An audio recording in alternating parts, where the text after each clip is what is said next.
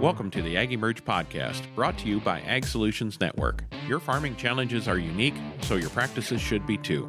We're here to share emerging ideas, build connections, and provoke conversation. Get ready to improve your soil, your crops, your livestock, and your family's livelihood. I'm your producer, Kim Chase. And I'm your host, Monty Bottens. Thanks for joining us.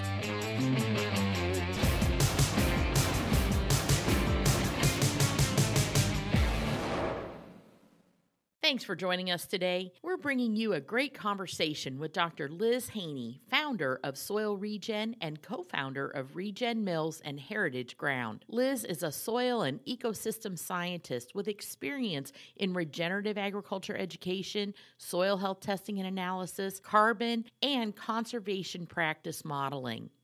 Today, Monty and Liz unpack all of those areas, including soil testing in the regenerative space, carbon, mobile milling, and everything in between. Liz walks us through her journey where she says, in order to solve a lot of the problems we're facing with water quality, climate resilience, healthy food, healthy people, that regenerative agriculture is the way forward.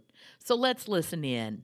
Welcome to this episode of the Ag Emerge podcast. We're pleased to be joined by Dr. Liz Haney. Thank you so much for being here today. Thank you for having me. Well, it's pretty awesome that we can have you on the show here to talk a little bit. We've got lots of things we can go over today, but first we want to start with your why, your story. Why, what makes you who you are, and what you're all about. Well, I grew up in the desert in West Texas. So I did not come from an ag background at all. Went to school and started working in a soils testing lab.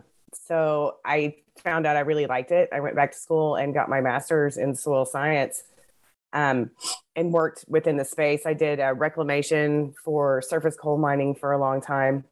And then while I was in school, met my husband, Rick Haney. And as a lot of people know, he developed the Haney soil health test. That's not what it was called at first, but got involved with that, helped him through that, and helped him with presentations and write papers. And we worked on that for a while.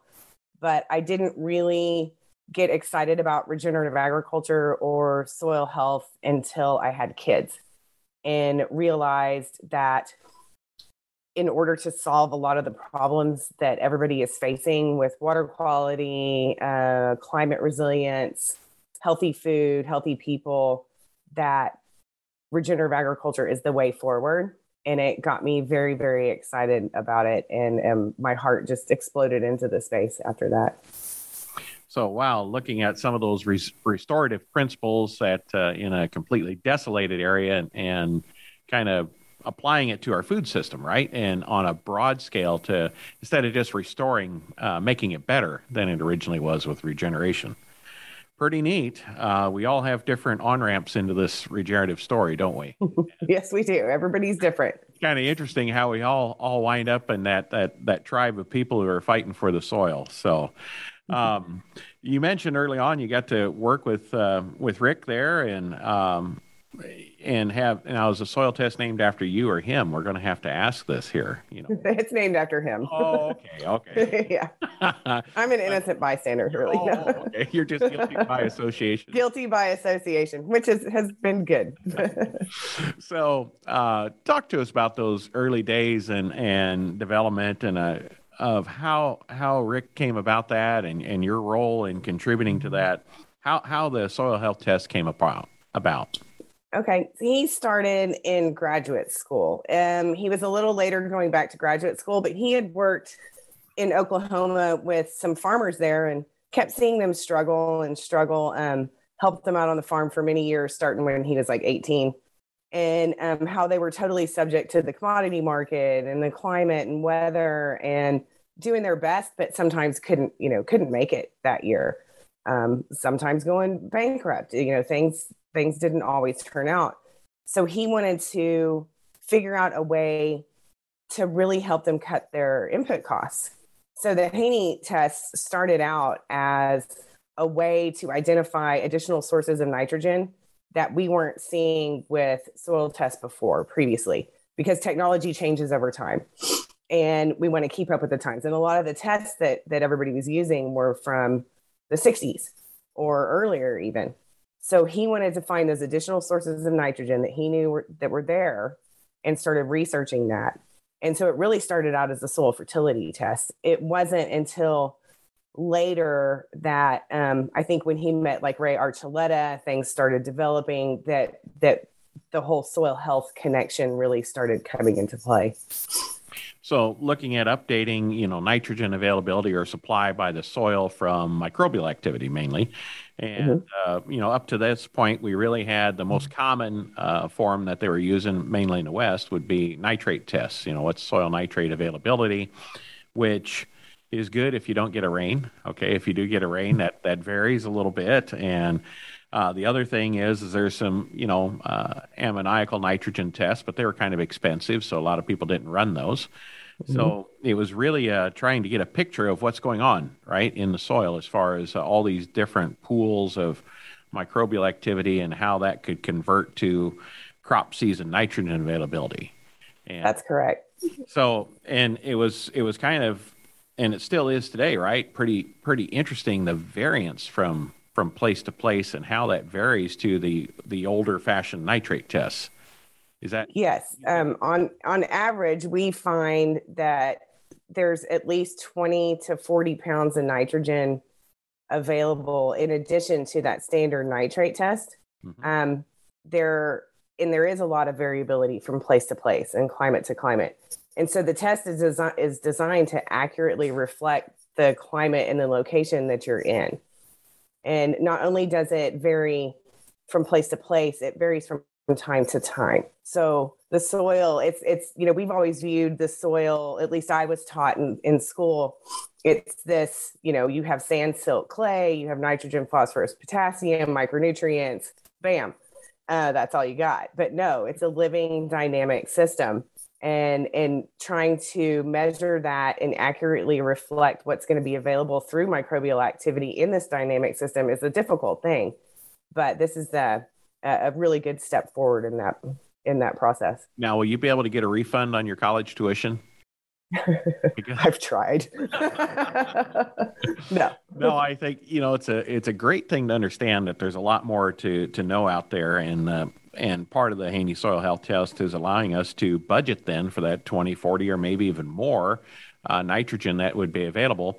And in the past, people didn't get too excited about that, but this year they're probably a little more excited about that at $1.10 a unit.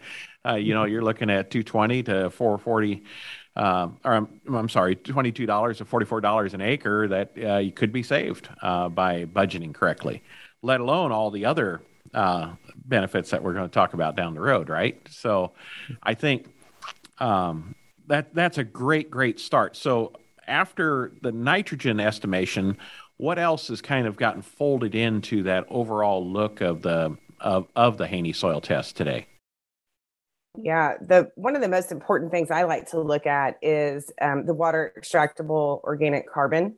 Mm-hmm. So every time it rains, there's a carbon source that is readily available, and that is what the microbes chew on. So while we measure water extractable organic carbon, we measure the nitrogen separately. We even measure the organic phosphorus separately. They're really all on one molecule together. So the microbes are chewing up that readily available source, and we can see, do they have enough carbon to grow their population? They are mostly carbon-based, right? To build their population, there has to be plenty of that carbon available. So it's interesting to see even when we look at the total soil organic matter and compare that to the water extractable organic carbon, sometimes the food source isn't there for the microbes, even if you have a really high organic matter soil. So it's important to see the biological activity in there so that we know how much nitrogen is going to be mineralized over the growing season and how much carbon is available for them to grow their biomass. And generally, the healthier the soil, the more organic carbon there is available. Mm-hmm. And I think that's a unique approach, understanding how all three of those interact with each other. We're so used to, a farmer needs more P or needs more K or needs to adjust the pH, and these are all separate activities, right? But there's this amazing interdependence of everything that's really, I think, takes into account what you're looking at there. And I think, do you think that's a lot why, I mean, the standard industry, there's some misunderstandings in the Haney soil test. Wouldn't you agree with their, I don't know how to say it, but there's, kind of the conventional ag industry is like, well, that isn't proven. They want to wait another 50 years before something's validated. Do you think there's some of that misunderstanding because instead of just being linear and two-dimensional, this is really a holistic three-dimensional look at what's going on in the soil? For sure. And we were all taught, since World War II on, really to view this as a reductionist framework. So we want to reduce things into things that we think that we can really understand, comprehend, and control. And that's just human nature. Everybody does it, even in their own homes. But the holistic way of looking at the soil as a dynamic system, it kind of breaks your mind a little bit at first. And so it's understandable that it's hard to get everybody to completely jump on board. And because it is a dynamic system, we can't have a linear calibration like they would like to see or that they think that they already have, because it does change year to year, climate to climate, and over time. So it's hard to understand and get your mind around, especially when you've been in the industry so long and you're taught to learn one thing and be one way. And I mean, that's how I was taught too. Fortunately, or not fortunately, I didn't have a farming background. So it was a little easier for me to jump out of that mindset, even though I was taught that way traditionally in school. You make a great point there, Liz. I mean, it's really hard for people to change their paradigm. If you're used to doing something a certain way, to look at new information, it's just easier to reject it versus trying to figure out how do I respond to the new information. And you're right. Everyone's guilty of that. So, yeah. But tell me, so now let's say we're really interested in what's going on out there in our soil. We take soil samples properly and we get a Haney soil test done. What are farmers changing as a result of these tests, other than applied nitrogen rates you mentioned as one? What are some of the other changes you see happening as a result of this work? Yeah, when I talk to farmers, a lot of the changes that I see is based on their management. So when we talk to a farmer that's been doing a monoculture and their microbial activity is not very high, we can recommend different practices they can do to increase the diversity in the soil. So for example, if a farmer has been growing just corn on corn on corn, increasing a crop rotation, increasing the variety in their rotation, adding in a mixed species cover crop, we can see the effect of that after time goes by, that the microbial population also increases in diversity. And the way we know it's in diversity is because the microbial population responds differently to the extractants, they have higher respiration, they're much more active. When you grow a monoculture, or even when you apply the same synthetic fertilizer over and over, you're selecting for a certain population in that soil.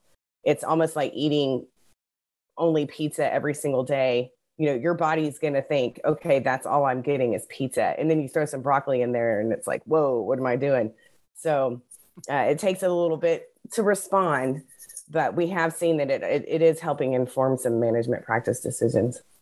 So that's a great way to kind of get a verification of your outcome, right? As far as I change something and I can get some quantitative feedback, which is really in the regen space is hard to get, when you're think I'm doing this right. It's principle based farming. I'm heading in the right direction, and it's more of a belief, very belief driven versus.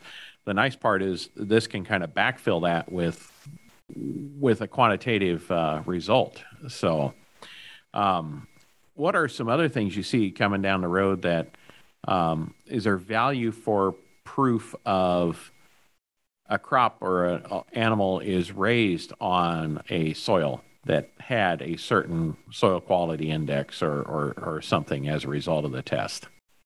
Yeah, we can use the test to verify on each farmer's soil whether they are improving their soil or not, instead of a lot of times standard soil testing or the way that people have been viewing regenerative practices. They might be comparing a row cropper on high quality corn ground in Iowa versus someone in Kansas that has a completely different climate and soil type.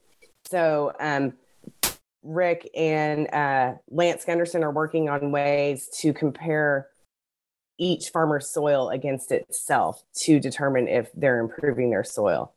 And then as far as how that relates to crop quality, there are some different people who are looking into testing nutrient density. There are labs that do that, but I don't think it's real widespread right now, but it's certainly gaining in popularity. And in fact, I read a paper today out of Croatia, I think, where they have found that there is some research that is showing that healthy soils are definitely producing more nutrient dense foods. And so I'm really looking forward to that data becoming more readily available and widely published, so we can reference that and amend our practices to create that more nutrient dense food. Right. And I think that's, you got a way to quantify it. So then you got a way to know if you're improving your soil over time. And then, like you said, over time, we'll be able to, as the technology improves, overlay that outcome of the food that we have produced to the healthy soil. And that's great. And I love what you talked about, benchmarking a farmer against themselves instead of against the perfect plot land, because not all of us have David Hula's farm, or not all of us have, flat black Illinois or Iowa grounds. So right. That's great. We're taking a short break to share that the Ag Emerge podcast is brought to you by the team at Ag Solutions Network. Rooted in innovation, ASN is committed to leaving the land better than we found it, not simply maintaining it. We're here to help you navigate the balancing act of productivity and building a legacy. From practices to products, ASN is more than a new jug. It's a new way of thinking. So don't be afraid to be different. Be afraid to be the same. Contact Ag Solutions Network today at asn.farm. And now, back to our show. As far as the carbon part of the equation, you referenced early water extractable or organic carbon. There's many, many different forms of carbon within the soil. And, if you ask a person on the street, carbon's bad, right? But carbon's essential for life. It's everything about soil functions on it. What do you see as far as, carbon has to go through different stages of transition to become a stable fraction in the soil. How is our understanding improving on carbon sequestration, right? Right now, we all are about putting carbon in the soil, but we can't measure it. We don't know what it's happening. We don't know at what depth. Talk to us a little bit about that whole carbon question of carbon sequestration in the soil and kind of get us up to speed to where we are today and where we hope to go in the future. Yeah. So right now the benchmark is doing, soil organic matter or loss on ignition for total organic carbon. Mm-hmm. And that's your stable source. Mm-hmm. That doesn't tell us 100% what's actually happening in the soil. And it goes back to that reductionist thinking. Yes, we want to increase that store. Everybody wants to go from 1% organic matter to 4%. And that's great because you're going to improve the structure of the soil. You're going to improve water holding capacity. Everybody knows that. Right. And of course, we want to sequester it out of the air. But a lot of that is a very dynamic situation. So this all happens through photosynthesis, of course. And you have to have a living plant on top of the soil in order to be able to sequester carbon. And so there is quite a bit of research being done about how all of that interacts with the microbial population, how the sugars are pumped out into the soil, what happens to them, how is the fungal community living and dying, and then in return, contributing to that total soil organic carbon source. So I think right now we're again looking at it from a reductionist way of thinking, because that's what we have. And that's what the papers are published right now. And as far as like carbon markets go, they want to have verified data that's published and readily available so that it's a stable market. But isn't that reductionist thinking too? It is reductionist thinking, yes. Yeah. But, it's hard to figure out a dynamic system. And a lot of this stuff is model based when we're determining how much carbon is being sequestered. And I think that a large growing population of scientists and farmers and people in the industry are starting to look at what are the dynamics that we're actually modeling, what are the dynamics that we're measuring, and how can we do that better? Yeah, because you have issues with the quality of the carbon, right? Which a loss on ignition test is, I would say you compare it to you can burn 1,000 tons of cardboard, or you can burn 1,000 tons of hardwood, right? And yeah. One's going to burn a little bit hotter than the other. And right. I think, that's part of our issue is what stage is that carbon in? And I've always wondered, people are getting these 1% to 4% organic matter increases, that additional organic matter that's been added that we're measuring on a soil test. What is the quality of that additional amount?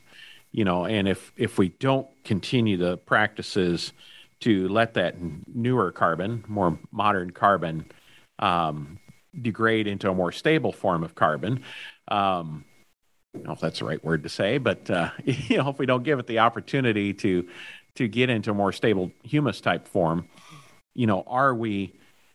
is it kind of a flash in the pan carbon, if you will? I think. Yeah. I don't know that that's so much an issue, especially if you're measuring total organic carbon in the soil, that it's not going to degrade that quickly.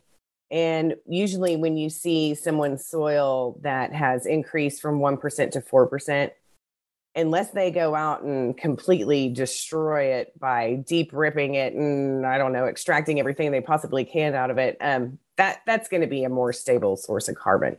But, we have seen soils that have 5% organic matter that don't have any nutrient cycling in play. So while we want to store carbon, we're really concerned about whether the farmer is getting everything that they can out of that carbon for their crop so that they can have a better return on investment. And unless they're getting that return on investment, it's not going to be a long-term gain for the farmer. Correct. All of our solutions have to be economical. That's the ultimate for sustainability. It's a great point. But I think, how long into the future do you think before we have a good idea of carbon flow in the soil that farmers can accurately, be able to get payments from various markets that are interested? I mean, we've got, like you said today, they're kind of modeled, but do you see that improving here in the near future to where we can get a better handle on what's going on with soil carbon? I do. And I know there's several people out there that are working on it, as we speak, on how do we really assess those dynamics that are going on in the soil. And that starts with soil testing, really. And we need to be able to account for all those different fractions in the soil and how do they all interplay together. So there's been a lot of theory, but how do we actually test that? And I do know some people that are working on that right now. So I think that within the next couple of years, there's going to be a lot more information available for everybody to use.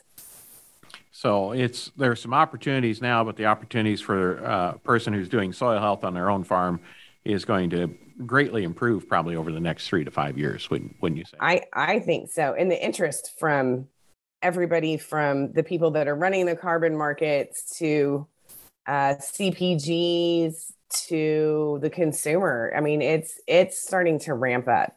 And I mean, we've seen the government now is trying to get in this game, or maybe not game is not the right word, but they're getting into the field. And so the interest is definitely growing. And the more people that are interested and the more awareness that we have, the further that we can come along, as long as we all work together. as long as we all try to keep an open mind and learn from each other.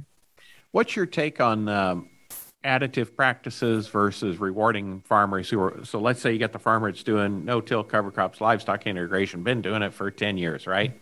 The carbon markets today really don't want to pay that person for what they're doing. They want them to do even more, even though let's say they're the perfect person that just can't do anymore. They're just they're sequestering everything, and let's say they're Gabe Brown, okay, and he's just done everything possible.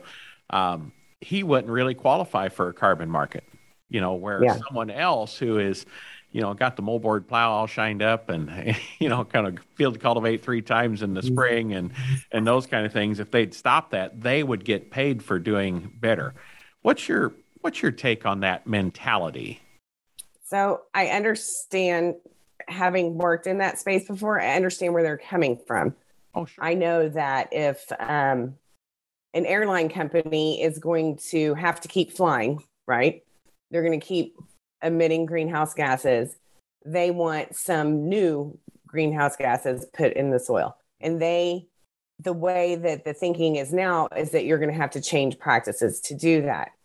That's the way that the models work right now. What we're ignoring in that process is that somebody like Gabe Brown or a lot of the regenerative farmers that we work with, they have their soils primed and ready. They're not done. They haven't stopped sequestering carbon just because they're doing these practices. Great point. So how do we account for that? And why aren't we accounting for that is my question. I know just because one farmer has gotten up to 3% organic matter, I can look at their results in another 2 years, and now they're up to 4.5. So why couldn't they get paid for that as well? Correct. Because, even we'll pick on Gabe because he's not here to defend himself, even though let's say he's at 11% there at his home farm and he's not doing anything different. Let's just say he keeps doing the same animal crop rotations for the next 5 years. Mm-hmm. His soil will continue to improve, even though his practices, his soil hasn't caught up to where his practices are at. And that's what you're saying is we need to find a thing for that. Or we just need to tell Gabe, go out there with the moldboard plow it under for 1 year so you can start over and do the additive. Oh, no. Right? Let's not do that. No, let's not do that. Let's do a great carbon liberation so we can qualify for the carbon market.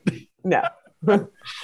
Well, that's good. There's hope for that in the future, and I think that hope will come back to the carbon monitoring that you're referring to. So that's what I was kind of, piecing together there. What you started with, you and Rick on the soil test and moving into those carbon fluxes is going to give us a better understanding for the future of it's not practice-based. Everything we do in organic certification or on carbon today is practice-based, right?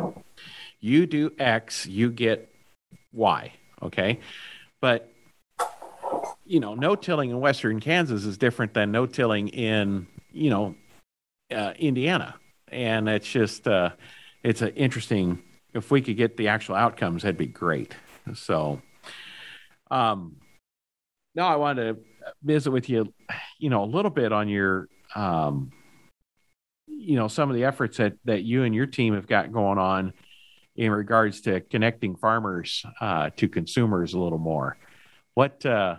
Talk to us a little bit about some of the initiatives you guys are going after in order to help farmers that are raising crops right get the most value they can out of them. So we've started Regen Mills, which is a mobile milling service that we provide for regenerative farmers. So we can go from regenerative farm to regenerative farm and mill products like cornmeal, grits, flour, bag it for them, and then they can either direct sell those products or they can get on our e-commerce site and we can help them market it if they don't have the time to do it themselves. And so we had seen some people wanted to do regenerative milling and then build a mill in one location and maybe have the farmers ship their products there, their grain there, and then have it milled and shipped out. And a couple of concerns that we had was that, the shipping in and of itself was going to reduce their profitability margin. And then identity preservation is a huge issue. If you have a really large mill, sometimes you might have to, combine the grains and everything. And what we want is that on each package of that farmer's flour, we want the consumer to be able to see their story on that bag and scan a QR code, go to a website, learn about their farm, learn about their practices, so that we're really connecting the consumer to the farmer that is doing these practices. And in doing this, they can increase their return on investment significantly. So that is an amazing idea, because not every farmer is going to have enough scale to purchase and build their own mill, right? I mean, it takes several tons of throughput to make this economically viable. And I like the fact that it's mobile, so you can go to everywhere. And I think you were talking about having, maybe you stop at one place and farmers within a certain radius can all come to that one place if there are smaller farmers involved. What's it look like when you guys going to kick this off and hit the road?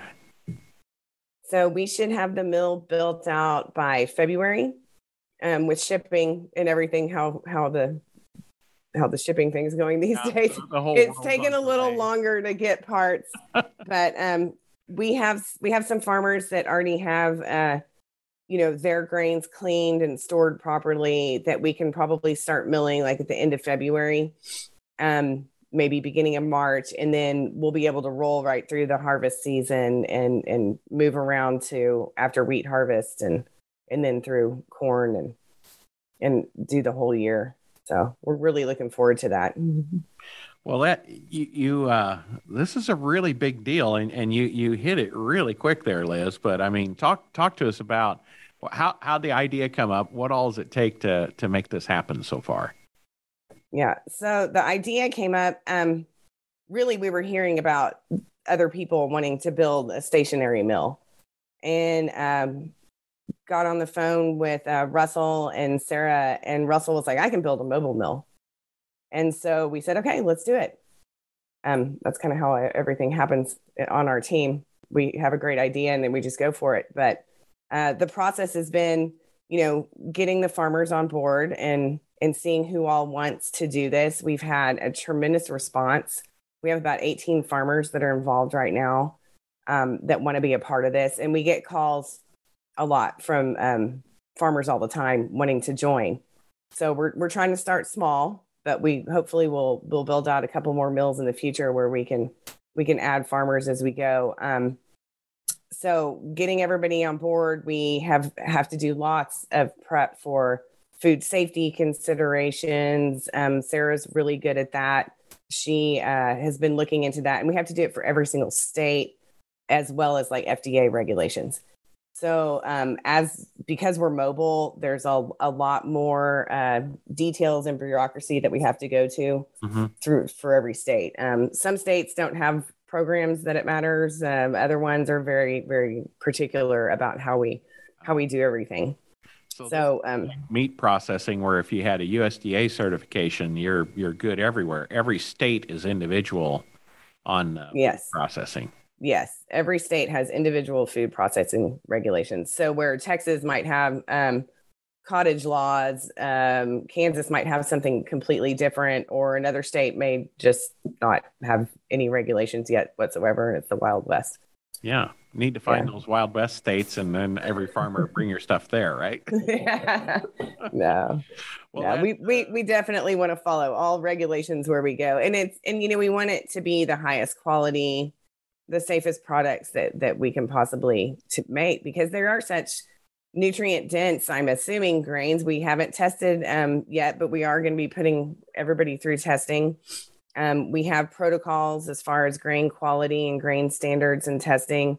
We have soil testing protocols and to make sure that they meet regenerative standards and practice standards. So we're being very thorough in our paperwork and our onboarding and getting everybody out so that the consumer does have the assurance that they're getting the best available regenerative product out there. Well, that's a really, really good thing. Now, how I know a big, stationary mill in Kansas that's doing, 1 million bushels a day or something, or a crazy amount of volume has some huge economics of scale issues.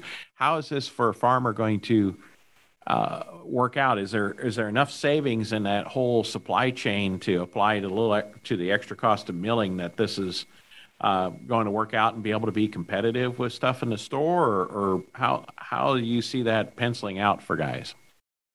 Yes. So, I mean, the flour is going to be more expensive than what you would buy it at Walmart for sure. Mm-hmm. And, they deserve that premium. But compared to, 1 acre of commodity or of regenerative grains done through the mill the return on investment is going to far outweigh what they can do on, 50 acres of commodity corn. So as this gains steam and the consumer becomes more and more aware, the profitability is definitely there. And we're not telling the farmers to go out and plant, 50 acres of heritage corn so that we can mill that, because we want them to start small and we don't want them to have a whole lot of risk in the process as well. Mm-hmm. So the return on investment is definitely there, and we're helping to build out alternative markets for these products as well that go into spirit production and possibly breweries wanting to use their grains as well. So we're trying to do everything we can to make sure they have a market for what they're growing at this time. So the market, the consumer is looking for these more unique type of opportunities. You mentioned heritage type of varieties. I know one of the things that was discussed is, open pollinated corn, heritage open pollinated corn, probably some heritage wheat varieties. How are those different? And, why is the consumer interested in those? Yeah. So we're doing all non-GMO and heritage grains. From everybody that's done like taste testing on these and the grits and everything, the heritage corns have a different flavor. We know that like the alcohol produced from these heritage corns have a different flavor profile, and the consumer can taste that. The yields are a little bit lower on the heritage grains, but also are the inputs. And so they make a very unique, flavorful product that the consumers are really loving. So, for example, like Russell has done a 4th of July grits with 3 different colors of, red, yellow, and blue corn. And that's just something you're not going to get really in the grocery store. So the corn is just beautiful. There's so many different colors. It's just amazing. And to know that these are older grains, they haven't been genetically modified, and that they have such a great flavor. I think everybody's just really enjoying that right now. So how did you come across these varieties to select to use? I mean, where do you find them? So a lot of the farmers have already been growing them, but they didn't have a market for them quite yet. So, and then there are some people that, they'll find one seed in a barn and build that out over years until they have enough to actually, harvest with a combine. So it takes years and years and years sometimes to build these up. I know some people here in Texas, it's taken them 10 years to get enough to where they can actually mill flour and make the flour from the grains that they bought. And some of these people have gone to Jerusalem to find the grains. They have gone all over the world to find these specific grains that they can grow out and then eventually begin to market. Wow, that's pretty fascinating, and a lot of patience and perseverance to make that work. Yes. So, on some of the nutrients, have you been able to do some nutrient profile assessments on some of these heritage grains? Yeah, we haven't done any of that yet. Okay. No. But that'll be really interesting to see once you start doing that. We might need a follow-up on that to see what those differences are, because, we've selected for pounds over time, right, with ignorance to everything else. So it'd be really interesting to see what the nutrient differences are within these plants. Your college tuition would tell you there is none. Right. Right. Well, and I mean, that's, we were after World War II, we were focused on production at scale and wanting to, with the Green Revolution, also wanting to feed the world by simplifying and going monoculture. And yield was and still is the main goal for most people, instead of the quality of food, the quality of life that probably used to exist, especially when there were more diverse farms out there. Mm-hmm. Yeah. So that's fascinating. So Regen Ag Mills, you'll have to check that out and keep in touch and follow what they're doing. I know a friend of mine has grown some corn that's looking to get processed by you, and I've been visiting about doing some next year on our own farm. So it'll be fun. And the best part is the bourbon or the beverages that can be made from it. So, oh yeah, we like our bourbon. There's some bias involved there. After you have a few, they all taste great, right? So I don't know. I mean, okay, I'm going to have to be honest here. Like, I was not a bourbon drinker. Mm-hmm. I am a craft beer drinker, mm-hmm. which is why I'm so excited about trying to get regenerative craft beer out there. But we are also starting a distillery, and it is a farmer-owned distillery that will be using these type of grains. And the bourbon there, I like to call it the bacon of bourbon, because it once you have a bite of bacon, you want to eat a steak after that. So once you drink this bourbon, you want to have a lot more of it. I like it. The bacon of bourbon. Very good. So what other ways are you guys connecting farmers to the consumer? I mean, that's a huge initiative there. What are other things that I can tell that creative juices are flowing in your team? Yeah.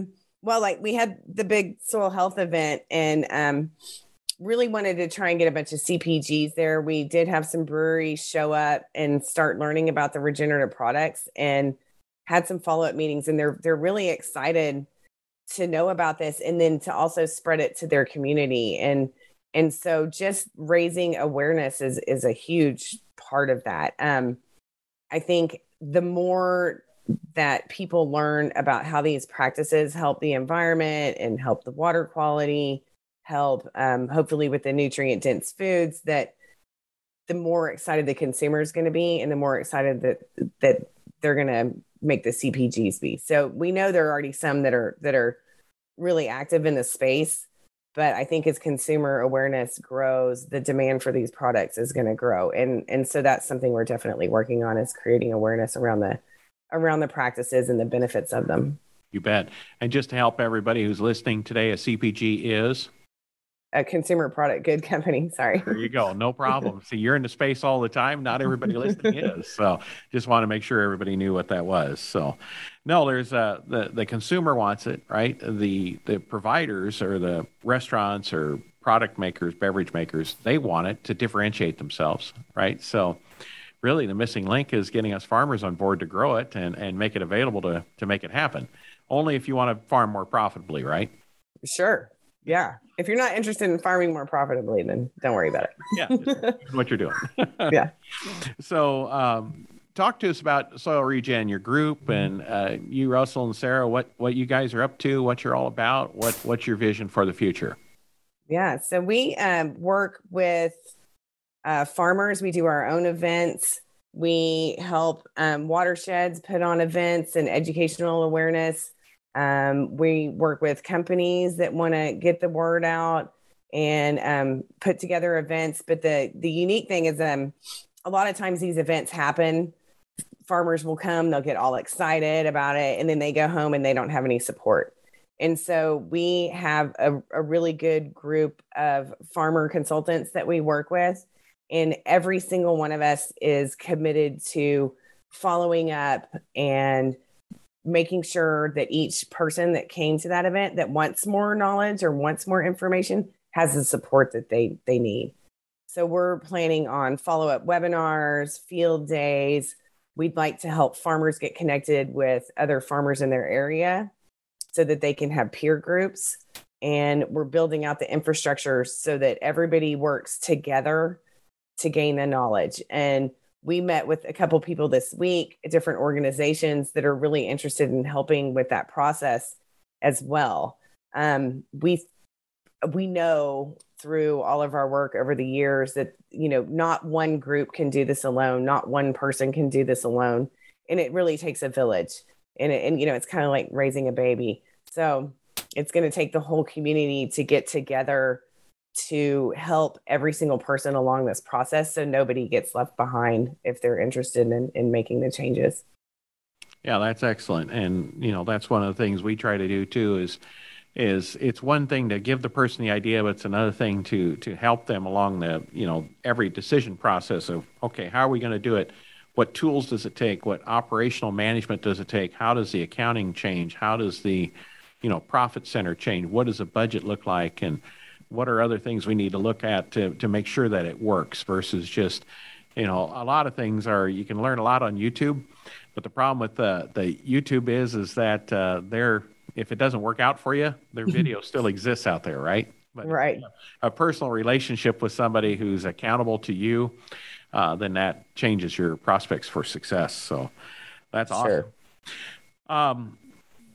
Just want to take a minute and ask anything else that you'd like for us to have brought up today or have talked about today. Well, I just hope that everybody stays tuned, and we just sent out a survey to follow up from our Big Soil Health event, and really trying to ask the people that attended what they want for the future, what kind of programs and events that they want to see, how involved they want to be. Do they, what kind of workshops they want, because we really want to cater our further educational services to meet the needs of people. So we really need to hear back. So even if somebody wasn't there, we would love to get everybody's opinion on how we can best help serve them.